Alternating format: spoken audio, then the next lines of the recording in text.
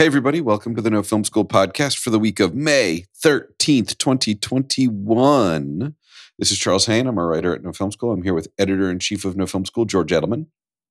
Hello. We're going to talk about Pacinoing. We're going to be talking about, in tech news, Atomos adding a whole host of fascinating new features to their Ninja V. I think you're supposed to say Ninja 5, but then a lot of people seem to anecdotally say Ninja V, the Ninja 5 monocorders. And we're going to be talking about, in Ask No Film School, a really amazing question about IMDb and the internet rating systems that dictate our world this week on the No Film School podcast.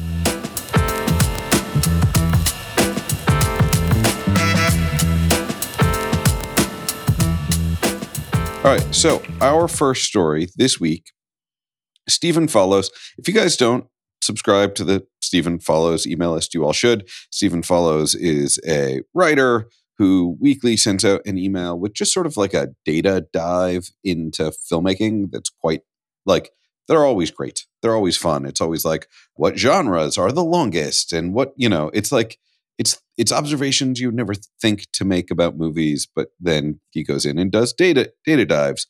And this week's data dive, which I wanted to talk about with George because I thought it was really fascinating, is called Pacinoing. And the reason it's called Pacinoing is Al Pacino talks about that sometimes he takes joy in starring in bad movies as a worthy challenge to improve them, right? And first off, I think it's once you've said that in an interview, you get to have the aspect of being in worse and worse movies called Pacinoing, because if you've admitted you're making it as a choice. I don't know that Nick Cage has necessarily like been very public that he's like, I enjoy the challenge of making all of the things that come in. There's so much to unpack about this statement that I found really interesting. I mean, also it's because, it's rare we really know ahead of time if a movie will be good or bad. Like if Scorsese's directing, odds are it will be good, but some are less good than others. And we've all read weird scripts that turned out to be good movies. And so it's always a guess at the beginning, but you are guessing. And it seems like he's saying there's stuff that looks like it's going to be bad and I'm going to try and elevate it. And I think this is a temptation we all have, depending on what opportunities are in front of us. I definitely have read some scripts that were like on offer for me to direct. And I was like, what could I turn this into if I put everything I have into this? And then it becomes a question of like, could I elevate it to be something better than it is? But what was really interesting is Stephen Follows did a whole sort of breakdown over the career arcs of a whole bunch of people and had a very interesting observation that sort of the reverse of a Pacino, right? A Pacino is an actor who started their career in a bunch of very highly rated movies that have sort of slowly drifted downward over time. Although there's some recent movies that are still very well rated. I'm going to guess that was The Irishman up there, outlier in the chart. But the average slope is going down. Hollywood. Oh, that's got to be Once Upon a Time in Hollywood, which is even better. There's two recent high ones. Yeah, Once Upon a Time in Hollywood and The Irishman. Yeah. Absolutely. But, there are other actors who've done the same. Eric Bana, who started so strong with like Chopper and has sort of drifted down. Robert De Niro has drifted down on an even more aggressive slope. And there's all sorts of theories for that, although he also has a couple of little outliers there, although none of the outliers go as high as the Pacino outlier Once Upon a Time in Hollywood. But what was really interesting is the reverse Pacino score, which is Chris Pine, Chris Evans, Dominic West, and Angelina Jolie. And what I thought was interesting about this is I think this certainly has something to do with people's choices in their career, but I also think it has to do a little bit with where people are in their industry and how you go about gaining power in the industry and how different that is. Like when De Niro and Pacino started in the 70s, a lot of really great movies were being made, and you could launch yourself to stardom and celebrity and get power off good movies. Like De Niro got power off being in Godfather 2, which was an amazing hit, and then Taxi Driver, which is great. And those movies gave him the clout to help get Raging Bull fine. Like you could be in good movies and get power. Whereas what's interesting is you look at people like Chris Pine and Chris Evans, and they started out in these lower ranking movies, and it's much more of a traditional ladder climb now, where you have to start in these like worse movies and then sort of claw your way up to having the clout to get to be in the rarer good movie? So I'm assuming here's the couple. There's a lot of really interesting stuff here. I'm glad you brought it to my attention, and I'm actually glad we're talking about it because it ties into a lot of what today's episode is going to be about, which is kind of the nature of rating systems and the value of them and the impact they have on our careers. The thing about so first off, you have to look at where the data is coming from. That's always one of the first things. And I love that Stephen Follows is doing this on his site, stephenfollows.com. I love this post. I love trying to find, I've talked about it a lot outside of the podcast, but this is a great way to bring it in. I believe there must be an intelligent Moneyball thing that can be done with the entertainment world. Moneyball is a reference to basically the strategy employed in baseball at some point that was looking for the kind of reverse trends or trends in data that you can exploit that are not being recognized by the general population. So is there like an undervalued skill set that's actually really great that nobody's paying for, essentially? Like, is there are ways to look at advanced data and determine, hey, nobody is paying a high premium for this, but this is actually like a secret weapon. And that's kind of like that strategy can apply to any field. Now, the arts, nothing like this applies to art, right? But guess what? Hollywood is also a business. It's probably a business first. So it does apply to business. So if you're looking for art, this kind of stuff isn't necessarily going to mean anything. But if you're looking at it from the angle of business and money and income, which is what actually makes the industry work a lot of the time, that's a whole other debate. But hey, getting back to the point here, what I think is the first thing you notice is that these scores come from Metacritic, which is an aggregator of critic scores, correct? Yes. The average rating given by top critics expressed as a figure out of 100, a metascore. So that's what he's using here. So it's kind of like a Rotten Tomatoes, like the part that's the critics, not the audience. And it's a question of like what, critics they value and then what their score is and then the aggregate. And so what movies do critics like? Is that reflective of actual quality? That's the first thing you have to ask yourself. And I say that because is Chris Pine actually consistently making better movies? I think it's more that he's making movies that critics like. And I think if you think about, like probably one of the first Wonder Woman was probably pretty high. Is it a good movie? Is it as good a movie as Dog Day Afternoon? Like I think, or The Godfather. I think we have to sort of like look a layer below and wonder about like trajectory. But looking at just like, if we just take it all face value and we don't go deeper, I think you make a really good point about how careers are built. But I would take it a step farther and say it's what is available to critics. So like think about it from the perspective of a critic. You can't hate everything, even if you want to. So if the best big movie you see all year is Wonder Woman, you kind of have to eventually write a good review about a movie like that because that's what's out there. There aren't a lot of Deer Hunters being made or for like the De Niro example, or a lot of Serpicos. And I'm not even, I'm picking the lesser big Pacino movies from the early days from the 70s. But back in the 70s, that was probably closer to standard. So my point is is Chris Pine's movie choices or power actually increasing?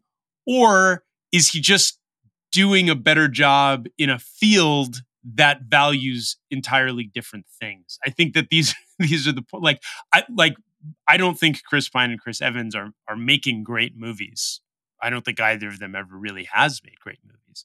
But I think that in my opinion, which is subjective, but I think that part of it is critics just look, they don't have a lot of the movies they make fit into a grouping that these critics are going to have to like at some point. So maybe they're making the best of the ones available, if that makes sense. So if I could reflect your argument back to you, it seems to me you basically just said the reason why Chris Pine's and Chris Evans' numbers are going up is because all movies are so bad now that reviewers have to say something nice about something, and they happen to be in the movies that reviewers say something about.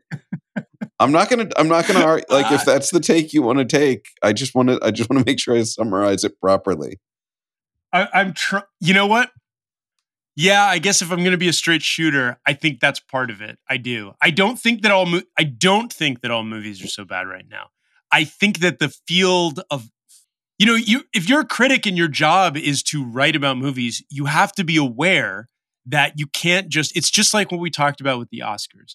You can't just like the Nomad Lands because those are less seen because the way movies are experienced is so different now. Like the number of people, just remember, if you go back to the 70s when this is another angle to this that's fascinating about the Stephen Follows thing.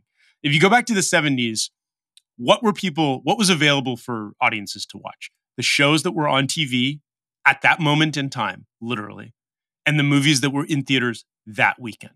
So the only thing that could dictate their choices truly were the competing studios and what they were producing. So if you made Taxi Driver, which was small, but like whatever you made, your competition was what was out and on at that time.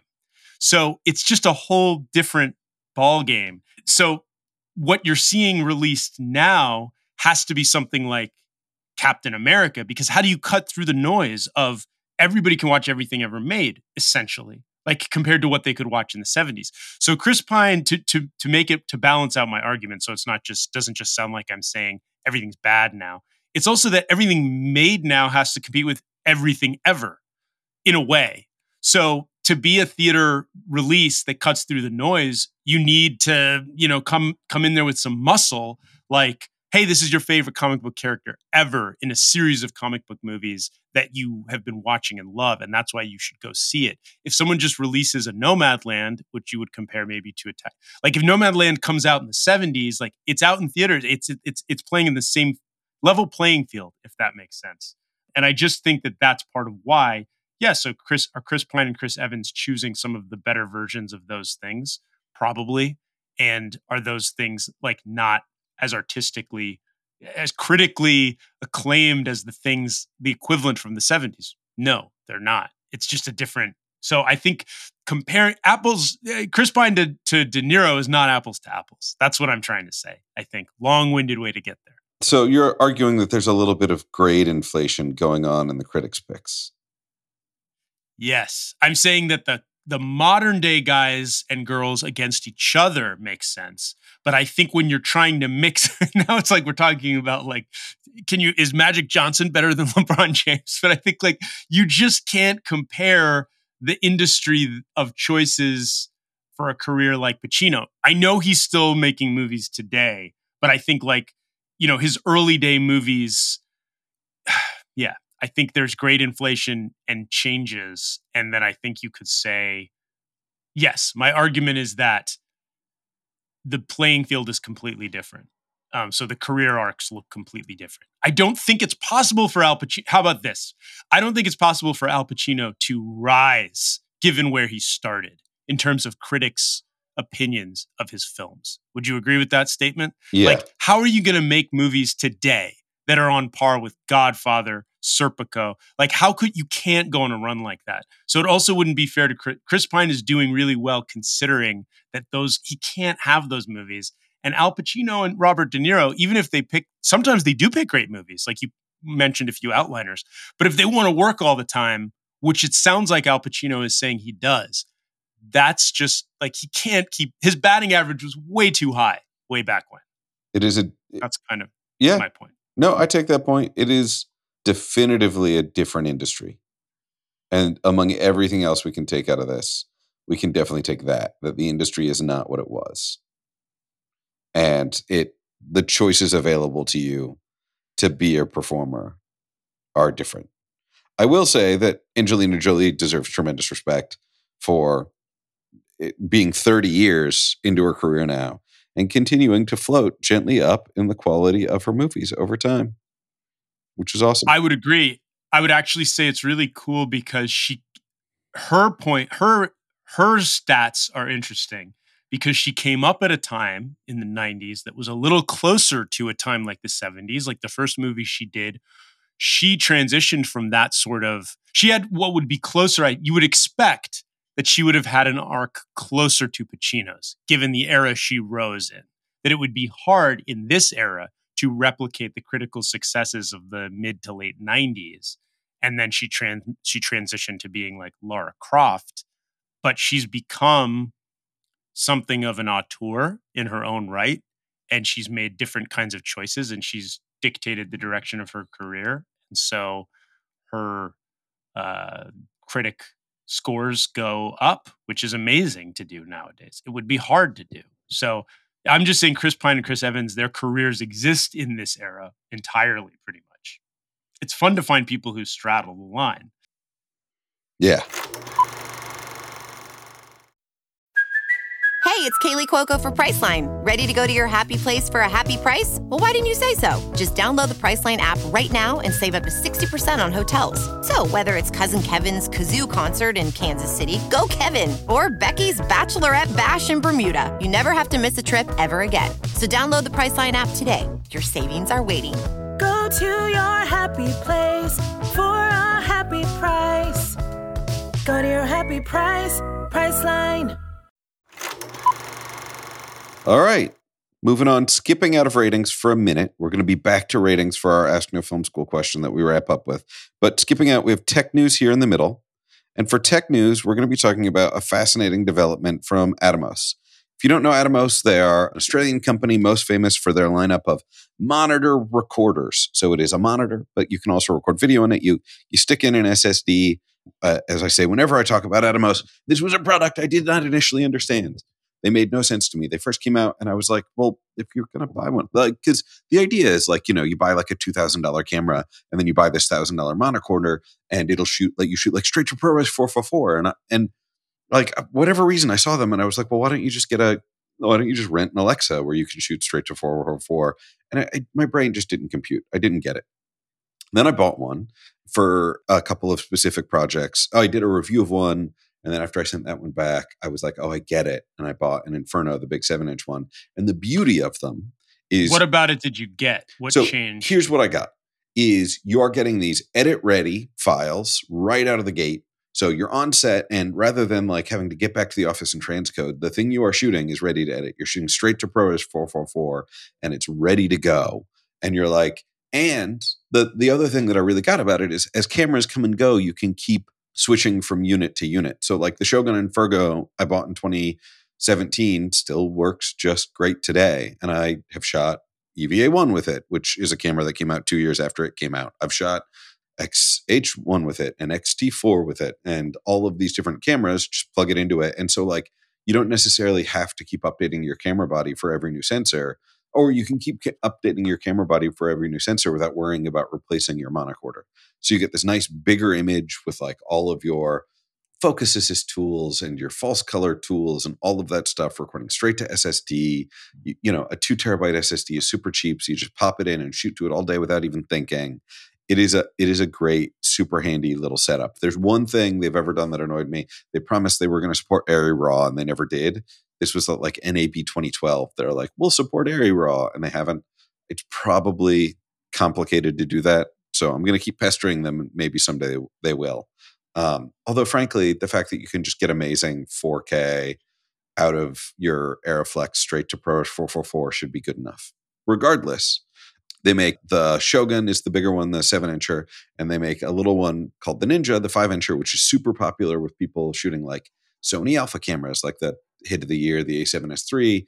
There's so many people who are like an A7S III and a Ninja 5 or a Ninja V are like such a great team. It's a little smaller. It doesn't have the SDI ports, although you can buy an adapter to have it be SDI ports. I'm working on a review right now of it, and it's a super well done, slick little unit. But they just announced a new thing called a Ninja Stream, which I thought was really cool. So it's very similar to the Ninja 5, which means you can like record to it. So like, let's say you're out there and you're shooting on an A7S III. You mount this little 5-inch thing on top. You're recording straight to ProRes files. You don't have to transcode later. But you can also simultaneously make H.265 proxy files and you can send a video feed either over Wi-Fi, Ethernet, or USB-C to a web-based platform like a smart device or another Ninja. So that means you're on set and you want to be socially distanced and you want your director to be able to see what you're shooting. They can open up their phone and over their smart device see the image from your Ninja V, from your Ninja Stream, and you can blast that out to Zoom or YouTube Live or whatever. So the clients in Dubai, they can be watching it in Dubai. The director can be watching it 15 feet away. They don't have to be over your shoulder. And you're seeing it in a beautiful, nice 5-inch image mounted to your camera all at the same time with one unit. And this is huge because one of the big things is like, there are tools to do all of these things individually, right? You can get a Teradek Serve and it will feed 10 cell phones. You can get a whole bunch of other things that will, there's actually a couple of interesting devices. There's a great one from Hollyland that'll do the web streaming and the wireless video and the smart device, but it doesn't have a recorder built in. But with the Ninja Stream, it also has a recorder built in. So you've got one unit you stick on top of your A7S III or your Panasonic S1H or your Canon R6 or whatever it is you're shooting. And it'll now support 8K video, which is a huge step up, although only, I believe, at this point from Canon. But I'm sure so it'll others record and broadcast 8K. In straight to ProRes. So, and H.265 with the same file names and match time code. So you can start editing immediately without doing a transcode step. You're not constantly swapping out those expensive CFast or CF Express type B cards. You're not worried about any of that. It's one little SSD. It's getting your dual signals. It's streaming to everybody on set. In a social distanced set kind of world, it's kind of an amazing little unit to pop all those things into the same box. Yeah. I mean, it's almost like too many people can watch. Like your video village becomes infinitely large. Well, you're not going to have, so any of these things, that's a really good response. Any of these things are going to have a limit on the number of units you can pair. So usually, like, this, you can stream it to other Ninja Vs. So, but you're not going to be able to stream it to 10 Ninja Vs. You're not going to be able to stream it to 10 smart devices. I don't know how many people can, probably an infinite number of people. Once you get it on Zoom, 50 people can log into the Zoom room and watch it in live stream. But obviously they have to have the passcode and you can always enable like waiting room or whatever. The Teradek Serve, which I've used a lot for about 4 years now, it's limited to 10 iOS devices. The Hollyland, which I'm testing now, it's limited to like 4 iOS devices. Like this is really targeted at those smaller productions. But in COVID, a lot of productions are small. I mean, we're limited at the film school where I teach. We have very strict crew size limits. And, it's all dictated. It's also dictated by square footage in a space because you don't want to cram too many people in a space. So what this is really all about is like you're a 4 or 5 or 7 person crew and you don't want everyone crowded around the monitor. Now, director can have their phone out. DP can have their phone out. Producer might be in the coffee shop down the street watching the live stream while client stays in Detroit watching the live stream. And it's all one unit as opposed to what you could do this separately, but then you'd have to have a separate power cable for each one going off a single power block going on. And, you'd have to like run the signal with like all these HDMI cables and your camera would get really messy. Whereas the stream is just this little compact 5-inch box. You pop it on top of your camera, you run one HDMI cable. It has its own battery, but you can use those big Sony NPs that'll last forever. It's a much slicker integration. Wow. Yeah. No, I mean, it sounds like a very big, how much does it cost? So it is 3 times as much as the old Ninja 5. The old Ninja 5 is like $600. These are like $1,500. I get it. I get the pricing. I understand why it is there. I'm like, so this is for a very specific kind of workflow. It's launching primarily as a rental item to begin. So it'll mostly be a rental item to start where you're like, okay, I'm booking this job. Once it goes beyond being a rental item, I think it's actually like, if you think about, a Serve itself used to be $2,100. When I bought one, it was like $2,400.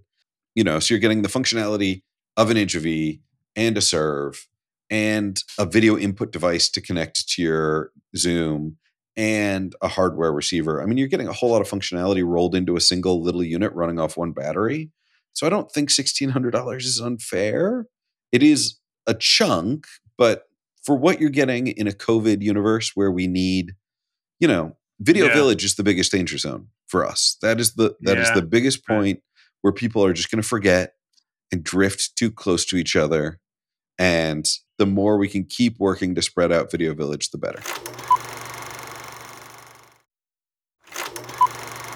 Okay. Yeah.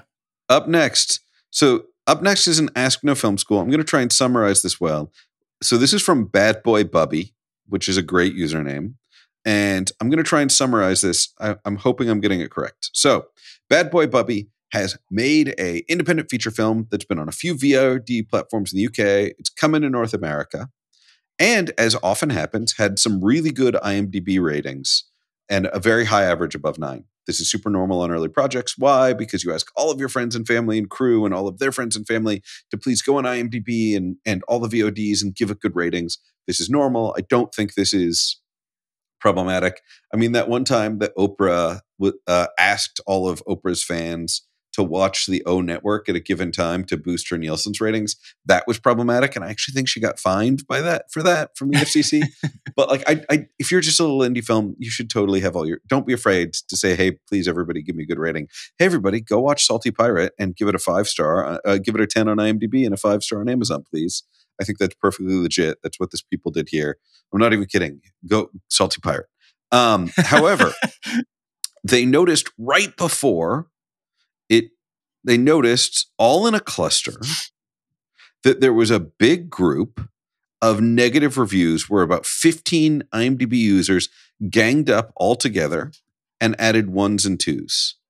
And weirdly, that brought cut their average score in half to 4 something because those users were all weighted.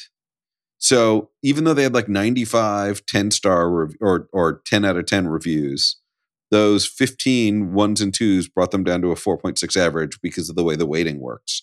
And IMDb doesn't release how they do their weighted averages. That's considered a trade secret. They don't want people gaming the system deliberately. So this filmmaker talked to some friends, and other people have similar stories. So we're here to talk about what we think it might be. And I have a bunch of theories. And I know George has some theories too. And also, because I don't have a definitive answer, maybe George, you do. I have a bunch of theories, and then I'm hoping that this can turn into a crowdsourced project where a bunch of our fans or listeners will be able to chime in and say, hey, it's actually X, you're wrong. And we will learn exactly what is at the bottom of this, because apparently it is a regular thing at IMDb where you get all your friends in, and then right before your like preview day, they say it was the day before everything went live on VOD, because most of their reviews on IMDb before that were like from private screenings or festivals. Right before it went live on VOD, the numbers tanked. Yeah. Well, I do have an answer. Great. I don't know Bring it. The definitive answer, but I know from my experience what we determined. And it could be wrong. So please, out there, as always, correct me. Well, should I give my insane theories first? Yeah, I want to hear theories, answers? And then I'll talk about what my experience was and my answer, if it's correct or not. All right. So I have 2 relevant bits of information. One, a much larger portion of the internet is driven by algorithms than we like to think. And so my own personal anecdote about this is I once looked up my book on Amazon.com. My first book, I now have 3 books, but my first book about bicycling, the Urban Biking Handbook, which if you ever want a copy, I bought out my publisher when they cleaned out their warehouse. So I can just sell them all. Don't go on Amazon. But it was on Amazon for $1,750. And like my book was still published at the time, like it was still in print. You could still buy a new one on the publisher's website. And I did some research and I discovered that it was pricing algorithms for almost all products on the internet are constantly gaming each other, where they're looking around at other sites and trying to see if like what other people are selling at, and then they're raising, and then other sites are raising. And so like 2 sites will get in competition with each other about random meaningless things, and there'll be price spikes, especially when there's low volumes of stock left on something, because the companies never want to be out of stock. So if they get a really low volume of something, they will price spike to avoid selling out. So Amazon probably only had 1 or 2 copies of my book left, and Barnes & Noble probably only had 1 or 2 copies of my book left. So each of them were looking at the other site and slowly raising the price in competition with each other automatically with machines in order to avoid selling out. And that's how my price spiked to like $1,500. I saved the screenshot. It's really funny, especially because I've got like 100 copies of this book in my storage unit. So algorithms are not perfect, as we learn over and over and over. A lot of them super racist. So my assumption is going to – so the reason why that seemed relevant to me is my guess is that these reviews are really powerful in the average because they are users that are doing a lot of reviewing. And so because they're doing a lot of reviews, they get more weight than they would otherwise. So even 15 reviews can bring down your average way more. Whereas I'm guessing, if you got your parents and your friends and people who saw the movie at a festival to give you IMDb ratings, that's probably their only IMDb rating ever, right? Like the 4 things I've ever reviewed on Amazon Prime are my friends' movies. So I'm less likely to have algorithmic clout because part of the algorithm rewards people who are very engaged in the community. So that's my guess about that. And my guess about why they are doing it is, while I don't think you had a theory, which is that there's people out there who just don't want indie films to rank well. And I think that that's probably related. But I think what is more likely is that somewhere there is a VOD platform, because you said this was like right around the time it was launching on a VOD. My guess is that somewhere there is something that there's someone who, like, there are projects that launch on VOD and want a big VOD splash and a big VOD push that weekend. And my guess is part of their marketing campaign is pushing their project on platforms like IMDb. Let's just say it's on Amazon Prime. And let's just say, Evil Film Co. has a show they're also launching that weekend. If you're Evil Film Co. and you're just a bunch of bastards and you're like, I really want my project to be up this weekend in the numbers, you can probably hire a content marketing team to help you with positives. But you also want to be like highly ranked in all the like releasing this weekend on Amazon Prime lists that go up, because there's a lot of websites that run those. And I suspect that there are marketing companies out there that sell a service of, we will tank your competition's numbers. Ooh, interesting. That's my guess, is that it is a deliberate, it is a click farm somewhere where they keep these accounts and they're all on separate IPs so that they make it through IMDb scans. And that if you want to make your weekend bigger, part of the way you can do that is by pushing down other people's weekend. That's my guess. Interesting. I mean, a lot of your theories could be true. I'm not That certain. is like my favorite. A lot of your theories could be true, Charles. They could. Well, I don't know. Like, you're right. Like there could be I don't have any, my answers or thoughts don't contradict any of this necessarily. There could be services that help you. There are lots of weird ways to do things on the internet, particularly juicing stats that aren't always kosher. Usually that stuff gets penalized eventually, especially if it involves things like Google or like any really big major. But yeah, I'm sure there's little ways like, God, I remember years and years ago, here's a good IMDb anecdote. A friend of mine who worked in the industry but had a background in software and web development figured out a way to juice the IMDb rating. So he could create something that kept clicking, essentially like opening a click on someone's profile, which impacted their star meter. So some people's star meters could start rising at ridiculous rate. Now, this was a long time ago, but there are all kinds of ways to do things like that. IMDb wasn't aware and didn't shut it down. So now it didn't rise it to like the top 10 of everything, but it was just like if some development executive had been meeting with one of the people in question and seen that their star meter was rising, like they checked things, they'd be like, ooh, maybe. So anyway, yes, there's ways to juice this stuff, of course. And I don't know how scrupulous. I assume that IMDb is pretty scrupulous. But here's my rating story. I made a movie a while ago. It is called Amigo Undead. You can go look at it on various platforms. I think it still plays. It's like on Prime and God knows where. And it was a little horror comedy. And it starred Randall Park, who is a star in his own right, became one eventually. And we had a little festival run. We did okay, won some audience awards or whatever. It got distribution. Like, it was exciting. And yet it wasn't, it didn't like hit theaters or anything. It wasn't really that kind of movie either. But it was, super cheap, and it was horror comedy. So it was pretty goofy too. But the thing is, the first reviews on IMDb were all extremely positive, and some of them were friends and family. Some of them weren't. I mean, I don't know who all of them were, but the general rating on IMDb was quite high. And so we were pretty happy about that. We thought like, wow, people like our movie. The people who see our movie like our movie, me and my writing partner. And then suddenly the IMDb rating tanked. Just like the story that our friend Bad Boy Bubby has. And we were sort of shocked because it was like all of a sudden, like a whole bunch of like 1-star reviews came in. It was like, who saw the movie? Like how did this happen? Like how did like 15 or 20 people all hate the movie at once? And so my writing partner did some research. And at the time, what we had determined, and things again could have changed. This was, 6-7 years ago, maybe more actually, because I think this was before the official release, probably.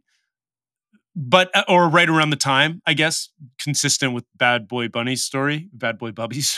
But what we learned was that there are people who basically, like the way people manage Wikipedia, there are these IMDb user review managers who like go out of their way to tank the reviews of something nobody's heard of that's small, that's getting some crazy rating spike, because they want to make sure, they want to preserve, I guess, in a weird counterintuitive way, the integrity of like not having Amigo Undead, a zombie comedy that cost nothing, outrank Shawshank Redemption in terms of its ratings, which sort of makes sense. But I think a lot of times, at least what we determined at the time, they're doing this sight unseen. They're spamming your reviews to make sure that it balances out. Now, how does IMDb weight those versus all the others? I have no idea.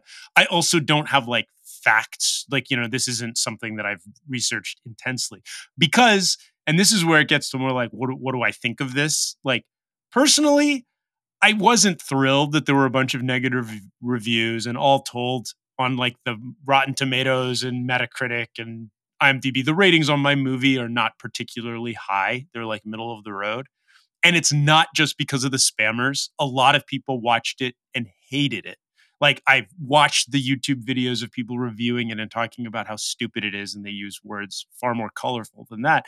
And I'll be honest, I kind of get a kick out of it to some degree, because I think in some cases they just didn't fully understand what we were doing, or they thought they were going to watch a real horror movie and they saw something cheap and silly like Abbott and Costello meets Frankenstein. And I think that they were angry, and I get a kick out of it. And look, I mean, you put your movie out in the world, people react to it. Maybe people spam it. The internet is full of weirdos and haters. I've been one of them myself. And I think that that's the way it works. So I have a sort of zen of like, giving it up, as they say, to the, like, it's in the world and I'm over, it's done. Like, I did my thing and now the world does its. And if that means that the day before it comes out, a bunch of guys and girls who live in the corners of IMDb don't want it to have a perfect rating and preemptively tank it, well, I'm sure plenty of people are going to hate it one day eventually anyway. And the other reality is, if it hits like wider audiences and if tons of people end up loving it, they'll never be able to compete. Like, they're not going to tank it if over time it builds up steam. And is it fair? I don't know. Does it matter? Maybe not. I mean, there's nothing we can do about it ultimately. And it's kind of like, I think what's interesting is just to then I want to go back over to your thoughts. I think going back to our conversation about Pacinoing, I think we have to remember that, like, while these ratings impact our livelihoods and impact business decisions, these are ultimately all subjective, and there's nothing really we can do about them. And what critics like or dislike and why becomes it becomes a subjective guessing game thing, just like what audiences respond to and why. And all we can do is, create the best thing we can and move on. That's my ultimate, like, where I end up with it. I think I get your frustration. Like, I was super frustrated at a time too, but then I kind of learned to love the haters because, hey, they responded. I mean, I watched YouTube reviews or some of them where people had like actually spent time watching the entire little movie I made, and they spent the time recording a video about why they hated it so much, which is strange. Like, but that's what people do. I mean, that I'm fine with. That I love. Like, if you hate something I've made and you want to like buy me a slice of pizza and we can talk about it in a park, I will totally do that for the free pizza. It's got to be like Luigi's quality in Clinton Hill or better. It can't be like any slicery. But or I live down the street from Defara if you want to go whole hog. But or make a YouTube video about stuff I've made and hate it. Like that I respect. The thing I hate, if your story is true, is that a bunch of random people on IMDb are like, we're not going to let the algorithm decide. We're going to like put our thumb on the scale because we don't want the algorithm's answers. Like we don't want, like, because it would also be possible for IMDb to just build the algorithm better where it's like for the first 6 months, like we have one thing that includes current movies that are new. And then we have another thing that's like all time that doesn't include anything from the last 6 months so that Shawshank could still be the number one. But we could also have this fun, chaotic list of like movies that haven't come out yet that like it's entirely rated. Like I would love to see an IMDb list of movies as exclusively rated by the grandmas of the filmmakers. Like, no, I mean, I love that. I agree with you. I hate that there are people who do this. And I will say, I don't know if IMDb has solved this. It feels like they should have. Well, clearly, if it's still happening to Build-A-Bear Boy. So. Yeah, I guess if it's happening to our friend. But I don't want to, but we don't know for a fact that there isn't something else. It's just that that's exactly what happened. So I do suspect it could be something similar where there are these like spammers who, it's like, you know how Wikipedia, but this is a little different because it's about the veracity of things. But do you know how sometimes someone will edit a Wikipedia, like, you know, and put something ridiculous in it, and then it won't take long. Like you'll have to screenshot it because people go through there and clean it up. I think these dark knights of IMDb think that they're the heroes we need, not the ones we deserve or whatever, and they are cleaning up from the grandmas over loving their grandsons and granddaughters' feature film debuts that no one's seen yet. But I think you're right. I don't think that's fair at all. I mean, so I will say that I think that as yet another sign that the world is falling apart, even Wikipedia editors are slacking. I was reading the Wikipedia page this morning for a river valley in Connecticut because, you know, these things happen. I was reading about Charles Goodyear, and he's from the Nahogata Valley in Connecticut. And literally there was a line in the middle which was like, Union City is considered by some to be part of the valley, but it is not, Andrew. And I was like, whoa, Wikipedia just totally let this shade at Andrew who wants to include Union in the valley, but it is not Slide. And I was almost going to report it, but then it just made me so happy that I was like, I'm not even going to flag this. You be messy, Wikipedia, with the drama. It's kind of funny. It's kind of fun. Let's summarize what we know. We know this happens. We know that, first off, we know Bad Boy Bella took this question to the right place because you, George, it happened to you. So we can confirm multi-year pattern. We can confirm that apparently my mind goes to deep evil conspiracies because my first thought was there must be a marketing company that you can pay to give negative. Though. I mean, yeah, there but could be. Now that we've heard your version, I just sound like a crank. We know now that you've worked with Josh Fadham, which is great news that I didn't know before. Oh, yeah. I love him. He's the best. He's great in 30 Rock as Liz's agent. He's like my favorite TV agent in all of the agents in media and television. Yeah, I mean, please, IMDb, I know you listen, sitting in your throne in England, IMDb. It would be great if you could chime in on this one, or anyone else who've had this experience. I have not actually ever checked the IMDb ranking of anything I've ever made. I've looked at my Amazon ranking because that's about Cash Money. But yeah, I mean, and maybe my IMDb ranking is about Cash Money, but it's literally never crossed my mind to check. So I don't even know if this has happened Google to me. Yourself? Yeah, I Google myself, and I have a, I have like a where you rank, and I have a Charles Haynes of the world, Charles Haynes news thing. There's a Charles Haynes who works in England and is very rich, and I occasionally get his receipts because his email address is one different from mine. He works in like ports and shipping, and occasionally I will get like the private plane he booked from Gatwick to Nigeria, Lagos. And like, I'll look at it and I'm like, can I try and turn this in for reimbursement somewhere? Like, I'm glad to have this receipt, but he probably needs it. Yes, there's some funny George Edelmans out. There's a chiropractor who used to outrank me, but now I'm so much of an internet presence because of film school and stuff that I outrank him. But anyway, no, he is also a prominent blogger on port development issues. So he outranks me because he is like also an internet writer. You can't win. Yeah, that's all. You can't win with the internet. That is the true lesson, right? I mean, the internet's gonna get you. Yeah, I think that the ratings tanking thing, if that's still what it is, and it sounds like it could be, is aggravating and ridiculous. And I actually think, Charles, your moral of the story might be even better than mine, mine was like, have fun with it or accept it. But I think yours is sort of like, don't even look at it. And you hear people say like, don't read the comments, which that's also good advice sometimes, is like, don't read, well, certainly the Facebook comments, my God. But like in general, the comment sections of things we certainly know this well at No Film School. Comment sections can be a dark, dark place on the internet. Not always, but often. And so, reviews, I liked reading every review, good or bad, of Amigo Undead, but I'm a strange person. I mean, sometimes I find it more fun to read the really bad reviews because they're misguided in some way, or they're just so angry, and it's inspiring anger means someone reacted. They felt something. But I do think that there should be IMDb, yes, on its throne in England, should certainly consider that perhaps there is a way to work around this, maybe a list of like new and notable called the Grandma's Top 10. Yeah. Or just, and that no film can enter the master competition of all films of all time until it's been out for 3 months or something.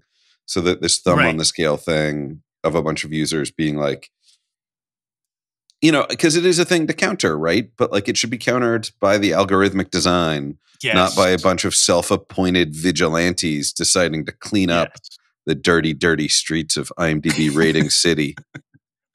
It's just funny that what they're trying to stop is just a few people liking something, which is something that's so genuine. But I don't even know if like it would, maybe it's already been fixed to some extent, but people are still doing this.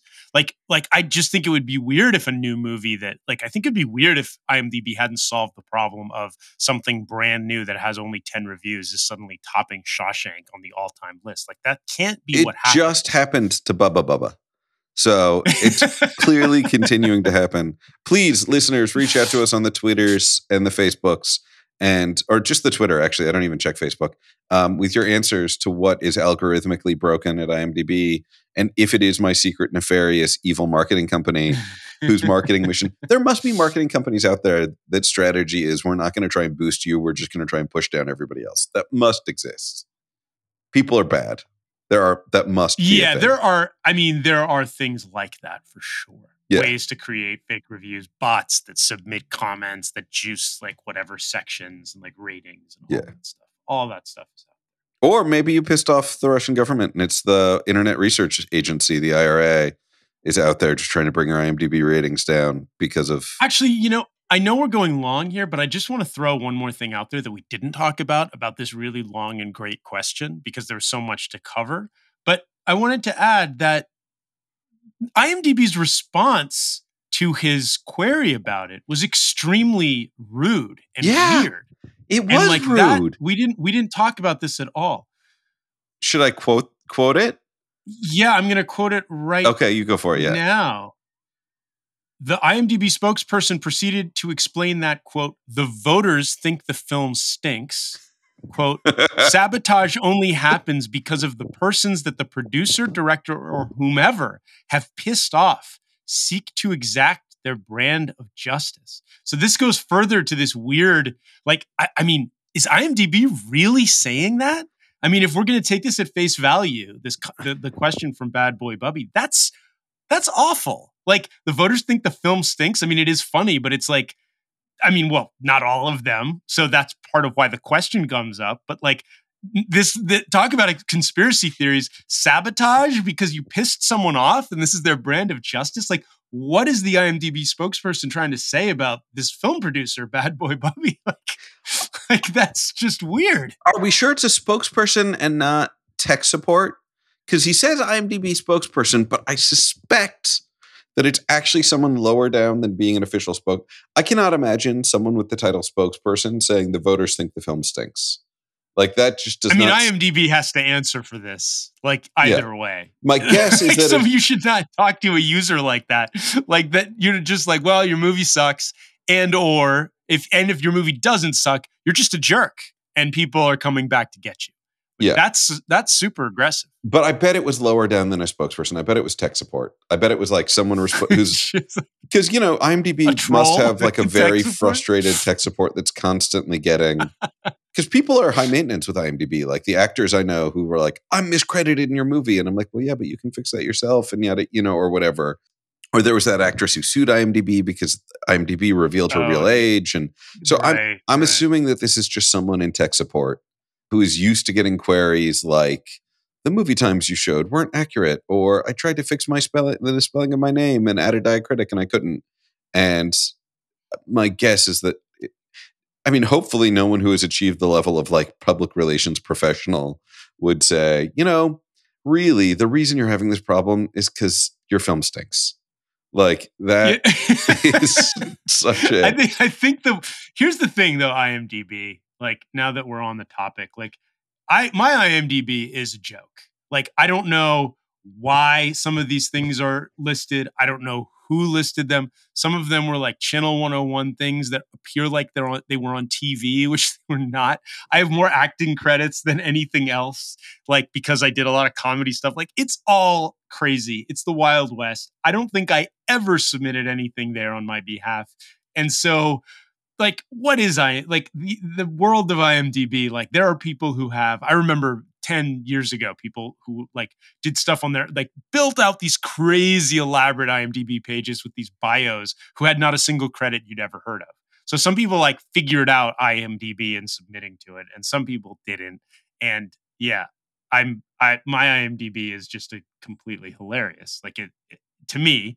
And I'm sure confusing to anybody who's trying to figure out what the hell I've done in my career. But that's IMDb for you. Yeah. There are 4 Charles Haynes listed on IMDb. All of them are me.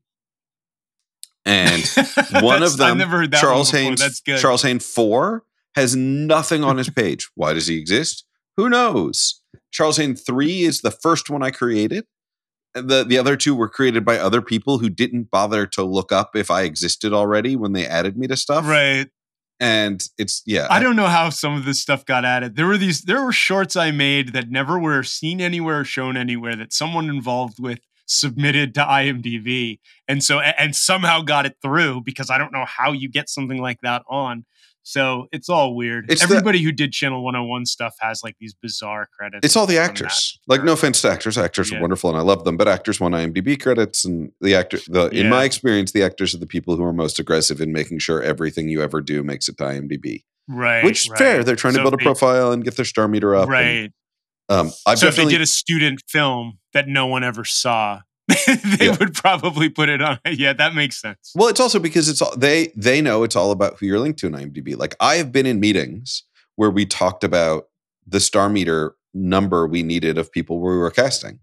And we're like, okay, for this part, we need to be above 20,000. Like, let's look at, and like names would come up that we liked and we'd look them up and they'd be low. And at the time, I don't know what it is now, but I'd hosted a TV show and I'd been in a bunch of stuff with famous people. So like my star meter was like higher than anyone in the cast as the director. And it was like the weirdest thing. No, there were some people above me, but I was like in the high 20s and we were casting people in the high teens. And we had people in the movie that like were legitimately more famous than I am, because I am not at all famous, who had like 32,000, because it's the star meter is chaos. But actors know that it is looked at in some casting sessions. So they just want to get everything up on the meter so they can. All right, well, Bubbly Bub, let us know how it worked out. I'm really dying to know if you get other answers from other places. And please let us know. So I'm just going to drop this on the algorithmic. If you are a fan of the show, watch Salty Pirate wherever you can. Give it 5 stars. Watch everything I made. Angel's Perch, my feature. Salty Pirate, my show. Give them the 5 stars on the IMDb, on the Amazon. Yeah, bring it. Algorithmic it up. And I'm George Edelman, editor-in-chief at No Film School. You can find everything we talked about here and more at nofilmschool.com.